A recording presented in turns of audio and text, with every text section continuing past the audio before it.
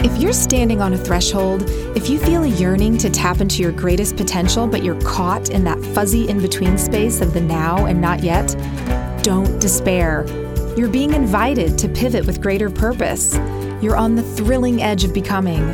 You are being called to unleash your soul song. I'm Becky Fleischer, and I believe we're all born with a gift that's uniquely ours, our very own soul song. And I discovered on my own journey that when we unleash it into the world, man, does it make life sing. You might express it through writing, science, cooking, nursing, teaching, or some other endeavor. The song is different for each of us, and its expression can change throughout your life. But it can only sing when you're in tune with your truest self. I know you're trying to get things in focus, that you're looking for encouragement and practical tools to illuminate your own personal journey. And that's what you're going to get here. I'm excited to travel this road with you. Let's get going. Welcome to another episode of Unleash Your Soul Song. I'm Becky Fleischer, your host, and I have a little confession to make. You can see in my lineup, I've only got a few of these episodes under my belt, so I'm super new to this podcasting game, and the self-doubting sabotage and the nagging inner critic are on serious overdrive. What am I even doing here, they're saying? But here I am. For those of you who've never done something that stretches you, then spoiler alert, this is totally par for the course. And thank goodness I already know that, so I can just keep going. And for those of you who have done something like this, then you'll know exactly what I mean when I say, what do we do when these twin powers of self-doubt and inner critic activate? We procrastinate, of course. And that's exactly what I've been doing these past few days when I knew I really needed to prep for this episode, which paradoxically I could not wait to do. But this is what the dirty guts look like when you're unleashing your soul song. Like right here in living color, here you go. What I really wanted to tell you was that something really amazing happened when I finally made myself sit down to outline the show. I did what we all do when we're procrastinating. I found a really great distraction. It wasn't social media, which honestly is my go-to distraction drug of choice. Probably many of yours as well. Nope, this time it was a book that had been sitting on my desk for over a week, just asking me to open it. And I mean, it's a book, so it's a perfectly justified distraction, right? Not so bad. I opened it up and I started reading it, and it opened with a quote that, honest to goodness, was exactly what I needed to help me frame this whole show for you today. It was amazing. Here's the quote.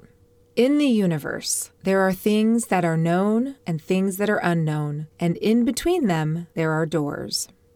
Now, this quote is attributed to the English poet William Blake, and I say that it's attributed to him because there's some controversy that these were his exact words, but more on that later. For now, let's just zero in on the synchronicity of life and the universe delivering up exactly what you need right when you need it. This is so par for the course when you're unleashing your soul song. It's one of the most beautiful things that happens. It is so amazing. When you're pushing the edge of potential and your purpose, and you're kind of eking out on a limb where you feel a little frightened and not exactly sure that there's going to be something underneath you to support you, the world rises up to help you. And it helps you in really big and really small ways. This quote may be a small way, but it was a new quote to me.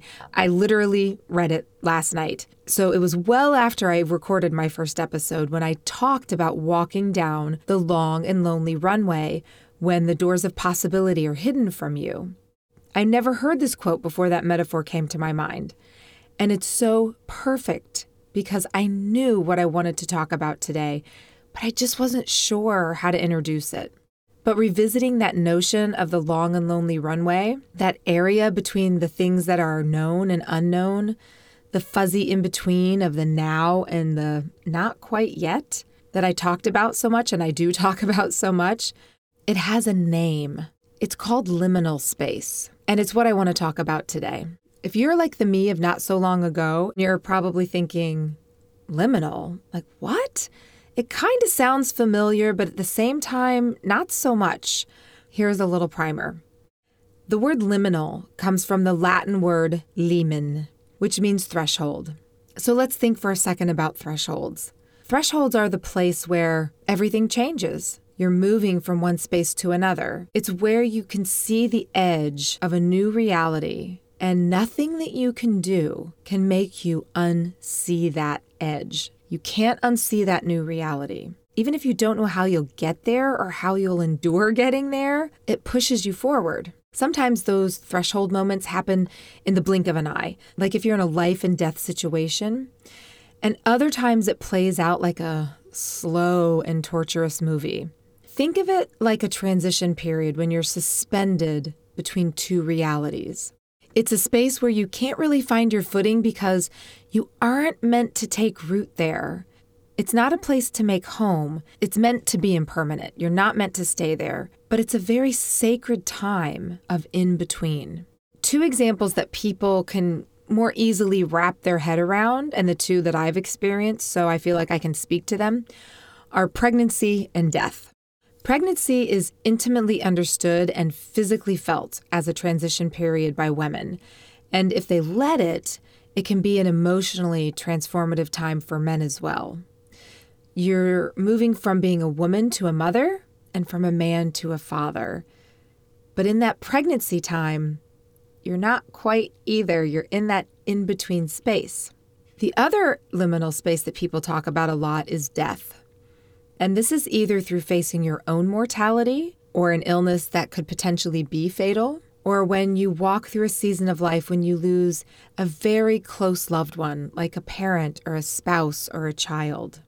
Now, I've been through both of these traditionally defined liminal spaces and had totally different experiences. With my first pregnancy, which I welcomed, I planned it even. Imagine that, the project manager planning her pregnancy.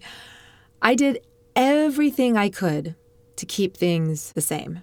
I would not let it wreck my body, and I raced to get it back, and I mean all the way back, perfectly back, just as soon as my daughter was born. And I was mentally prepared to make sure it did not upend my life too much either. Now, anyone who has children, I can hear you laughing from here. It doesn't make me proud to say these things, but they're honest. That's where I was in that time of my life.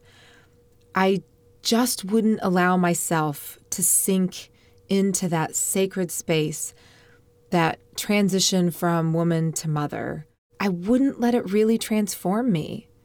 And I really suffered because of it. Not during my pregnancy, but in my early years of being a mother.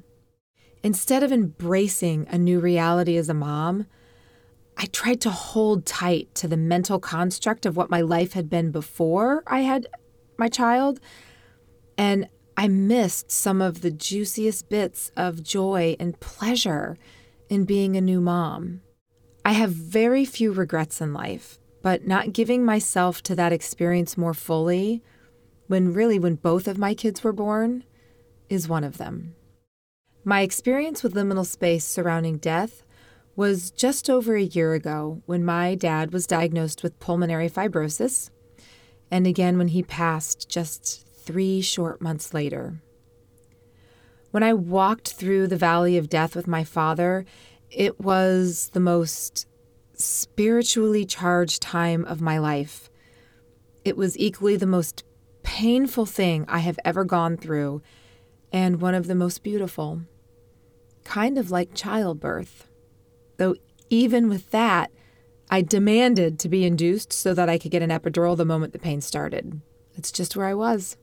But a year ago, I was in a different space. And beyond that, there's no epidural that can numb the loss of a parent. And, gratefully, I wouldn't have asked for one anyway by that time in my life. I wanted to feel everything. It made him, the love we had as father and daughter, and his amazing life, it made it all so real. And I hate more than anything that he's gone.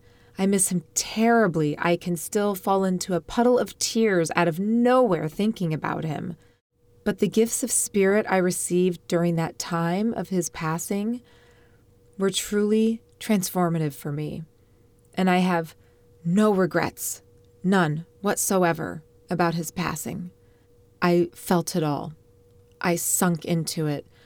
I embraced that liminal space, and I was transformed because of it. Now, the chasm between these outcomes of these two liminal spaces, one ushering in a new life and one ushering it out, is exactly the kind of paradox that Carl Jung welcomes us to explore. And they're also the opposites that we don't usually like to feel. The joy, yes, we want that, right? We want more joy. Yes, give it to me. But who would welcome that kind of pain? The pain that comes, the physical pain that comes with childbirth, who would welcome that? And the emotional pain that comes from losing someone so dear to you, no one wants that. We're conditioned, in fact, to avoid it. And just as I said, not everyone will go through the door to liminal space when it's presented. They'll use the trappings of their mind to muscle through, to rationalize, to keep their emotions in check, to not allow it to derail or deconstruct them in any fashion. I've come to learn how tragically sad that is, because liminal space, while it's challenging, it's disorienting, it's demanding, it's also transforming. It's the space where true change, transformation, and creativity live and thrive. But it's frightening to us because it's also the place of disorder, on the way to a reorder that we might not know yet. I can think of it like the sticks of wood. You know, like when the sticks of wood start to rub together, they're creating this horrible friction that smokes and shaves away layers of bark. And I can just imagine, like when the first man did this, what were they thinking? They probably thought they were ruining some really great sticks, right? They're like pushing these sticks together, rubbing them together, and thinking, stuff's just flying off. This can't be good. It's totally deconstructing. The process looked like destruction, and in many ways, it is. The wood is forever changed once it starts to spark and burn. But there is a light that comes from that friction, a brand new reality brought into being by destruction and disorder. And it changed the world. That's liminal space. Liminal space ushers us into a period of disorder. It's a critical part of transformation in a very natural cycle of growth between the order of reality that we know, that's safe, to a reordering of reality that's not yet known, but it's more integrative and expansive. So pregnancy and death are two more universally defined times in our lives when you can enter liminal space for personal and spiritual growth. But let me walk you through a less defined time, one that helped me tap into greater personal potential and possibility. It's when I found myself at one of those threshold doors long before I even knew what the concept of liminal space was. This is a story about what the front edge of what a more undefined liminal space looks like when you don't even know what's happening. So I wrote a song called Shift on a spring afternoon in April of 2017. It's the first song I ever wrote, and miraculously, it arrived almost completely full in the course of a few hours. And for anyone who creates, for musicians, artists, scientists, I don't care who you are, anyone who creates, you know these moments of grace from the muse are a rare treasure beyond explanation. Something that afternoon called me to sit with my guitar, and almost as if someone else was playing, I started strumming this melody, and before I knew it, I was singing these words I had never heard woven together in this particular pattern, just kind of floated out from someplace deep, deep, deep inside of me. It was a deeply meaningful song about change that I thought was just for me. So you can imagine my surprise when my son came home and he heard me playing through it. He was drawn to it. He came into where I was playing and he asked me, what is that song? Why do I know that song? And I explained you couldn't possibly know this song because I just wrote it. And he asked me to play it for him again. And when I did, when I finished, he said, I would like to sing that song for my graduation. That was for his 5th grade graduation. He was 11 at the time. And it was just a few months away. And I didn't really want him to do it. I didn't want him to sing it. I didn't really want this song out there. It was the first song I ever wrote, and talk about self-doubt and the inner critic. Oof. They were on serious overdrive. There was no possible way I was sharing this little seed of a song, right, that had just plopped itself into my head and literally had just arrived. I was not going to put that out into the world. So that was in April. Well, in June, my brave little boy stood on stage proudly at his graduation and became the first person to share my song, Shift, publicly. Now, upon reflection, it didn't surprise me that the song resonated with him and his classmates, because they were staring right down the barrel at change. But what took me by surprise was the audience's reaction. My back was turned to them, actually, because I was playing for my son. I was accompanying him on guitar, so I was watching him on stage. But I could feel the energy in the auditorium coming together as people listened to him singing this song and connected to the message and his earnest delivery in their own way. When the ceremony was over, people told me that they were alternating clapping with wiping away tears from listening to him sing that song. And what surprised me even more from that is that people asked where they could download the recording of the song. I was shocked. I wasn't expecting that kind of reaction. I didn't expect this song to resonate so deeply with people because, remember, I thought that this song was just a song for me. And then I thought, okay, well, I guess maybe my son is feeling it, so, he's going to play it and that's fine. And so I guess I could see how he would resonate with the song about change. He's graduating and moving from elementary school to a brand new middle school. Okay, I get that. But I didn't think anybody else beyond that would get it. But what that experience made me realize was that song, it was for all of us. It wasn't meant for me to hold tight and just to keep to myself. It was meant for me to share. When people talk about aha moments in their life, it's usually these big flashy stories, right? So you might be expecting me to say that after his successful graduation debut, I recorded Shift, I sold millions of copies, I reached the top of the Billboard charts, I launched my epic music career. No, that didn't happen. Or maybe you're thinking, this is what I'm going to tell you, that moment opened my eyes. It clarified my life's purpose. How in that instant, my life's journey became crystal clear. No, negative. That didn't happen either. Not in that moment. Those are the flashy, amazing kinds of stories that we are used to hearing, right? When people share their unleashing, when they share how they found their purpose or found their drive. It's some like big, flashy, crazy story, right? But that's not my story. Big and flashy, they're not part of my story. They're probably not part of your story either. But I've said it before, and I will say it again, and I will say it again, and I will say it again. Big and flashy aren't necessary outcomes for something to be fundamentally important, impactful, valuable, and worth talking about. My story's worth talking about, and your story's worth talking about.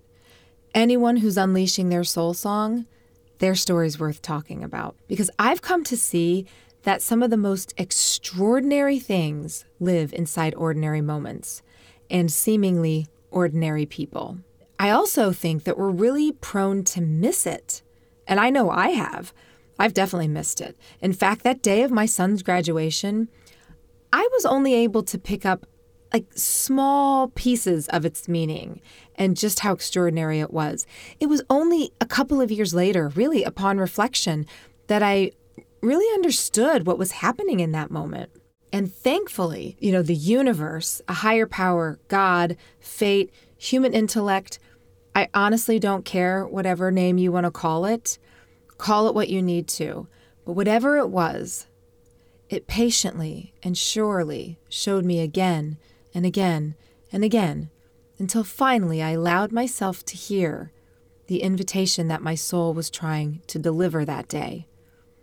This invitation to turn the knob of the door that was going to lead me into this transformational liminal space. And let me tell you, when I did, I started experiencing the most beautiful synchronicities and seeing the most extraordinary things everywhere. And now I can see what I couldn't see then. This was more than just a song. It was a message inviting me on a journey of self-discovery, personal growth, and spiritual awakening. It was a threshold moment that was inviting me into liminal space. Now, as I mentioned, Shift was the first song I ever wrote. And at the time, I'm going to set the stage for you, right? I was the mother of two, still am the mother of two, gratefully, a busy volunteer, a hobbyist musician, a part-time project manager working with an international women's organization. Now, really, I want you to focus on that last part, the project manager part. And just to put a fine point on it, I was a damn good one. Yes, I was. I dotted all those I's. I crossed all those T's. I hit every deadline. I made sure everyone else did too. Project management defined my adult life and my identity.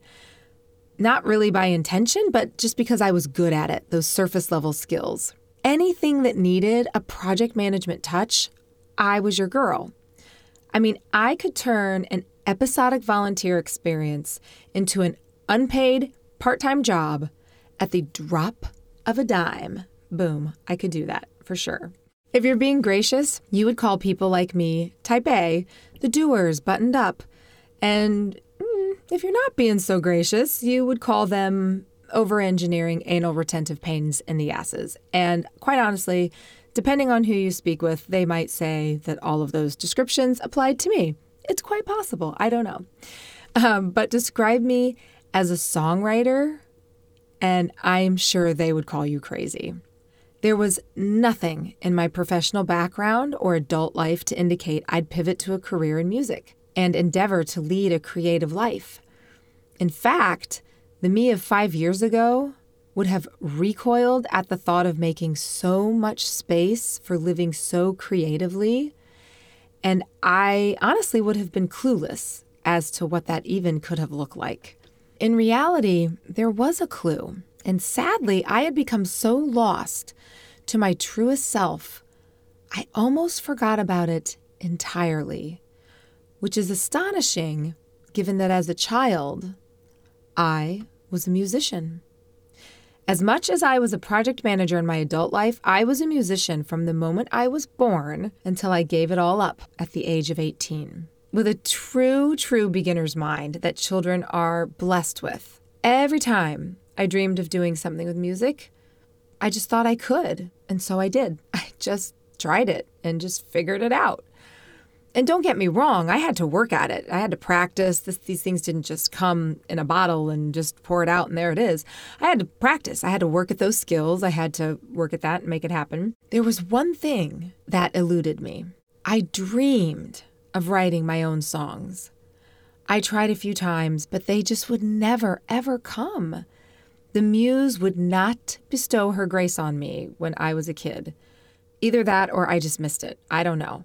It doesn't matter because either way, it was the one unfulfilled musical dream from my childhood. I graduated high school when I was 18. I decided to focus on being serious and finding out what I wanted to do when I grew up. And I didn't think music was practical. And I was and still remain a very practical person. But more damning than that, I didn't think I was good enough. The inner critic was at it. And I stopped completely this time, and I closed that chapter on my musical life for good. Or so I thought. Fast forward exactly 18 years, and I'm talking like 18 years I was a musician, 18 years I was not. And that's not lost on me because the number 18 is sacred in the Jewish culture. And even though I was raised Catholic, I am now raising my children Jewish. And I find these little synchronicities everywhere, right? So 18 years later, I'm now this, let's be nice, we're going to be nice and say I was this buttoned up project manager with 2 kids in elementary school in the burbs. And I met a woman who tells me that she's in a band. and my world began to shift. That was the summer of 2013, and thanks to that woman who quickly became a good friend and is still a good friend of mine, I started playing the guitar again. My creative juices began to awaken from their slumber, and in true project management fashion, by the summer of 2014, I had started a band with one of my closest friends.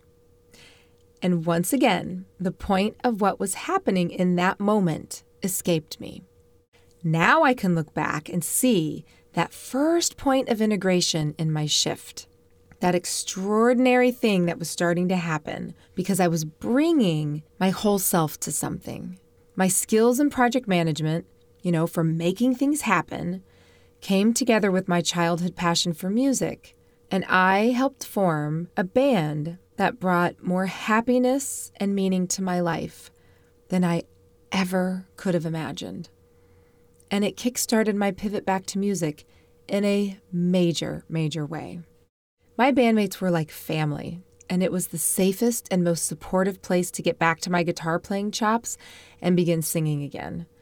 Now, for anyone who has ever played a musical instrument or sing songs, you know how deeply, deeply vulnerable we feel when we're doing it, especially when you're starting out or just starting again, which we all were in some fashion. We were all walking out on a wire together, and we quickly became best friends.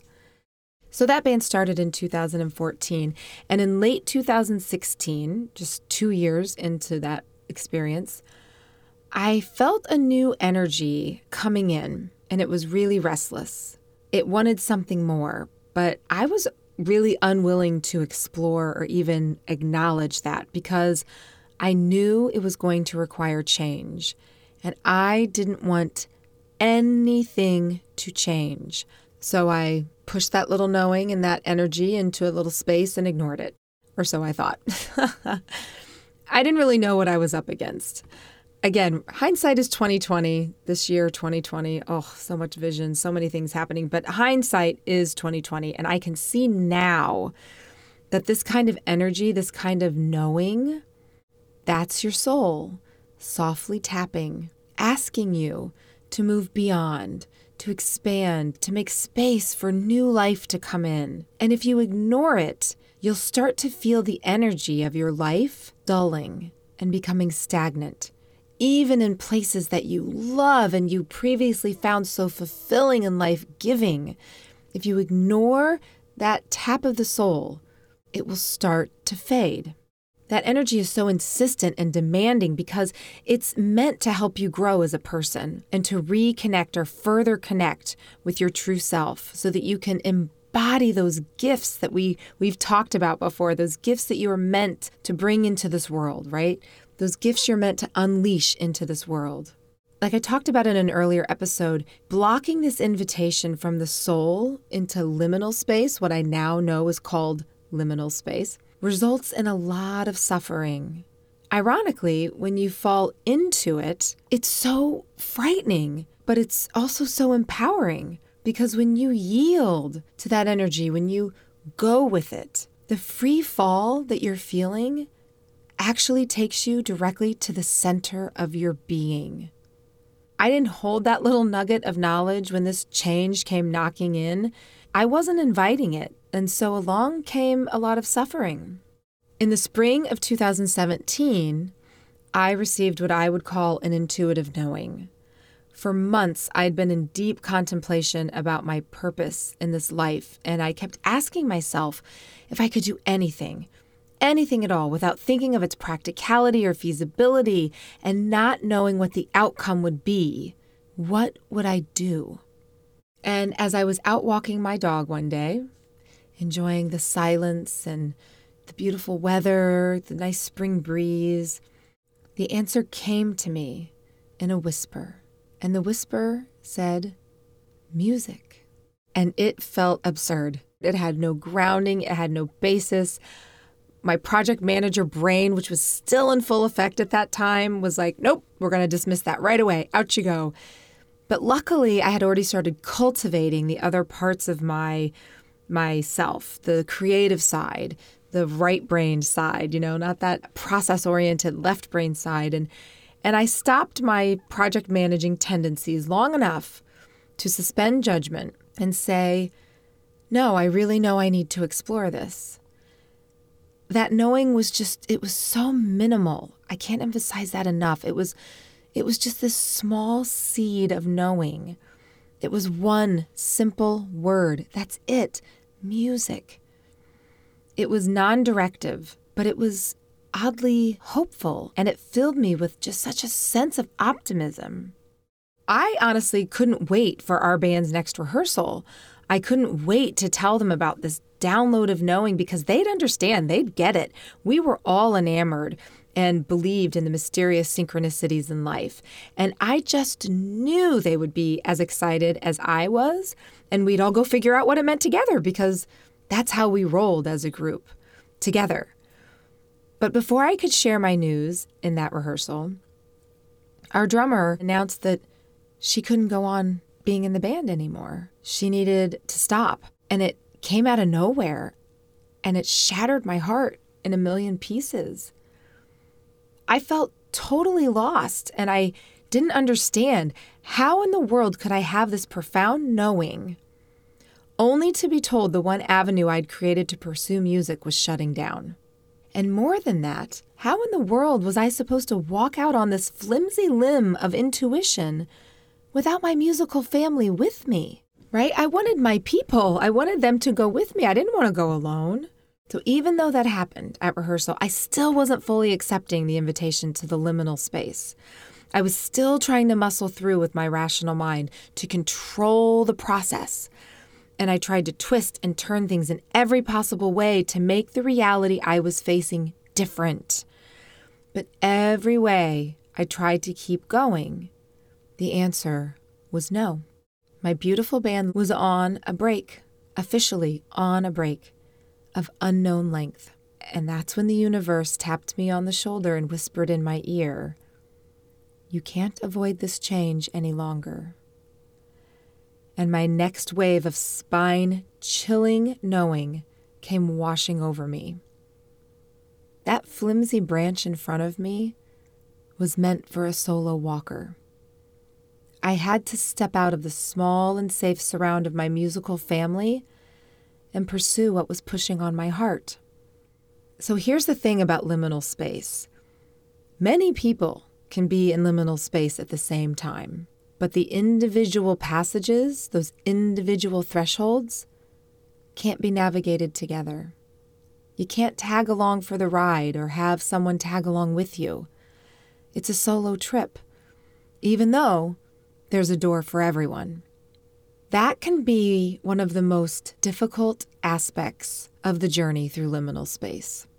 It reminds me of a particularly spot-on quote that circulated during the pandemic, that we all might be in the same storm, but we aren't all in the same boat. Similarly with liminal space and the journey it invites us to take. We might all be in gym class together, but we've each got to do our own push-ups to build those muscles. And it was time for me to get to work. Now, 2 years earlier, a band that, honest to God, intimidated the hell out of me asked me if I would come and sing with them. And at the time, I had pushed them off. Listen, they intimidated me. I wasn't going to stick my neck out there and go be part of that group and fail or chance to fail. Forget it.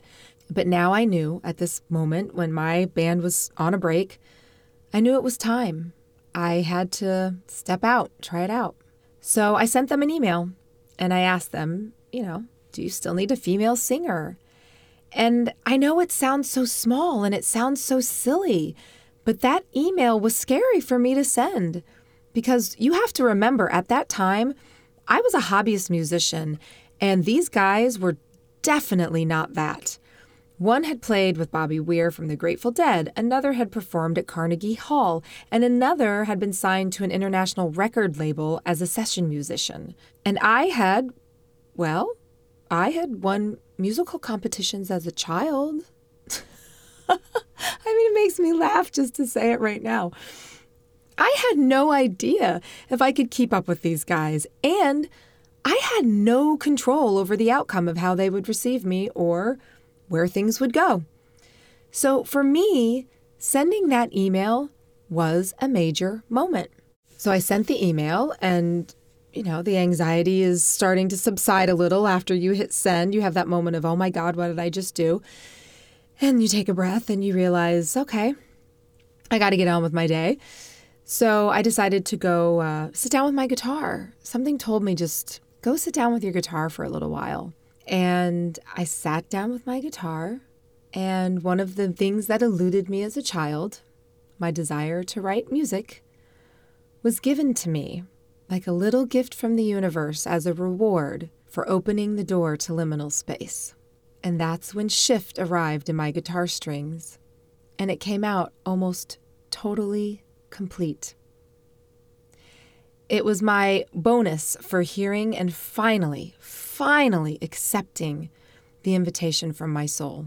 Even though I knew nothing about liminal space at that moment, and I had no idea what I was in for, but as if to pace me for the demanding journey ahead, that was also that very night when my song was only a few hours into this world, when my son asked me if he could sing it at his graduation.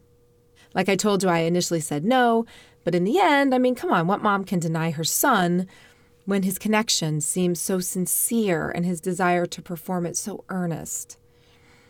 And when I said yes, it was the final push through the threshold. I was in the space. I was doing the thing, right? I was putting it out there. I was putting myself out there. And from that moment forward, amazing things kept coming. And they keep coming. All of which I'm going to continue to share with you throughout this podcast. But for today, what I want you to walk away with is the knowledge that no matter what liminal space you go through, there doesn't have to be some big and flashy outcome for it to be fundamentally important, impactful, valuable, and worth talking about. Because no matter if they are big or small, these sacred spaces of transformation are essential for our personal growth, for our path to the edge of becoming, for unleashing our soul song.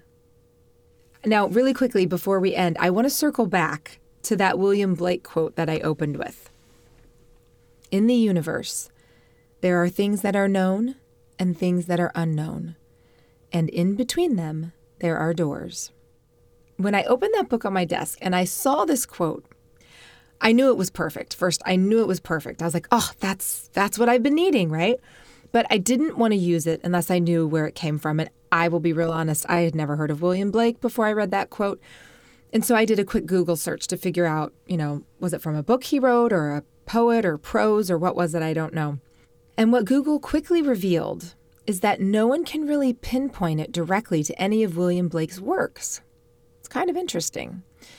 His piece, The Marriage of Heaven and Hell, which was written around 1790, contained a quote that famously spoke of perception and metaphorical doorways. That quote, which you may have heard, says, "If the doors of perception were cleansed, everything would appear to man as it is, infinite." That's a beautiful quote in and of itself. I could have opened with that, but I didn't. I opened with the other. And here's what's interesting about that. In 1954, Aldous Huxley wrote a book called The Doors of Perception that discussed his experiences with psychoactive agents. But even though its title was a nod to Blake's work, the quote didn't come from there either. That original quote I opened with, it didn't come from there either. So where did the quote come from? It's not in any of William Blake's works. It's not in Aldous Huxley's work. So an online source called The Quote Investigator, they believe that the quote was derived from the words of the musician Ray Manzarek, who together with Jim Morrison co-founded the legendary rock band The Doors, whose name was inspired by Aldous Huxley's book, which was inspired by William Blake. Are you following this? Are you catching all this? So in 1967, Newsweek magazine profiled The Doors, and they quoted Manzarek saying the following. Here we go. "There are things you know about and things you don't, the known and the unknown, and in between are the doors. That's us." Aha. So perhaps the quote should really be attributed to him and not Blake. In any regard, I have to admit that the quote that so perfectly opened the door, pun intended, to this conversation about liminal space that ended up leading me down a trail to the musical group The Doors, right, made my mouth drop. I knew before I even saw that quote, I knew this episode was going to be about liminal space and the first song I ever wrote. But when I wanted to find a way to frame it up, I never could have imagined that one quote could so perfectly relate to both. Now, you could choose to see that as a mere coincidence, but I choose to see it as something more. And you know what? It makes my life richer and fuller for having that kind of vision. This is the good stuff that makes the ride so much fun. I'm so curious to know what you think about that, about the quote, about my journey, falling down the rabbit hole, about where the quote actually came from, how it relates to this episode, and this whole episode in general. So why don't you head on over to my Instagram account at Unleash Your Soul Song and send me a message. And to show my appreciation to all of you for listening, if you head to my website, theintuneexperience.com, you can download the song I talked about today, Shift, for free until the end of this year, 2020. I'll put a link in the show notes for easy access. So if you liked today's show, would you please do me a favor and go on iTunes and rate and review it? That's honestly the best way to help other people find the show. Now, I know how busy life is and how many directions you're pulled in, so thank you so much for being here with me today. I'm going to leave you now. But before you go, I would love it if you wanted to stick around and hear my song Shift, which I'm going to leave you with today. I hope you all have a great week, and thanks so much for being with me.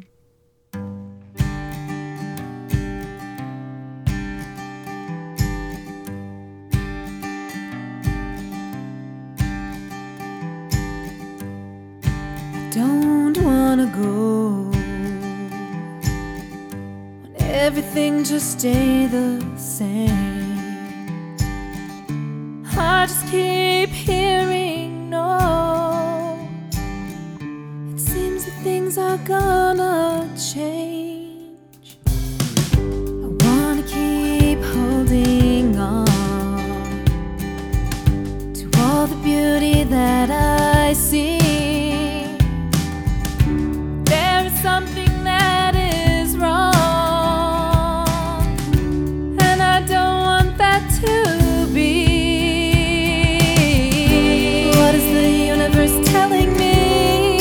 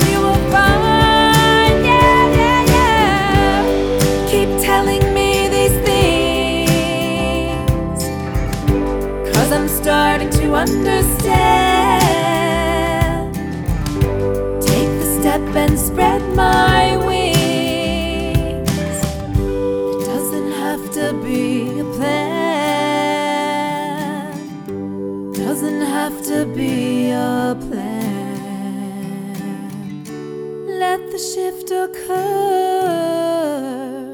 and see where things land. Just let them land.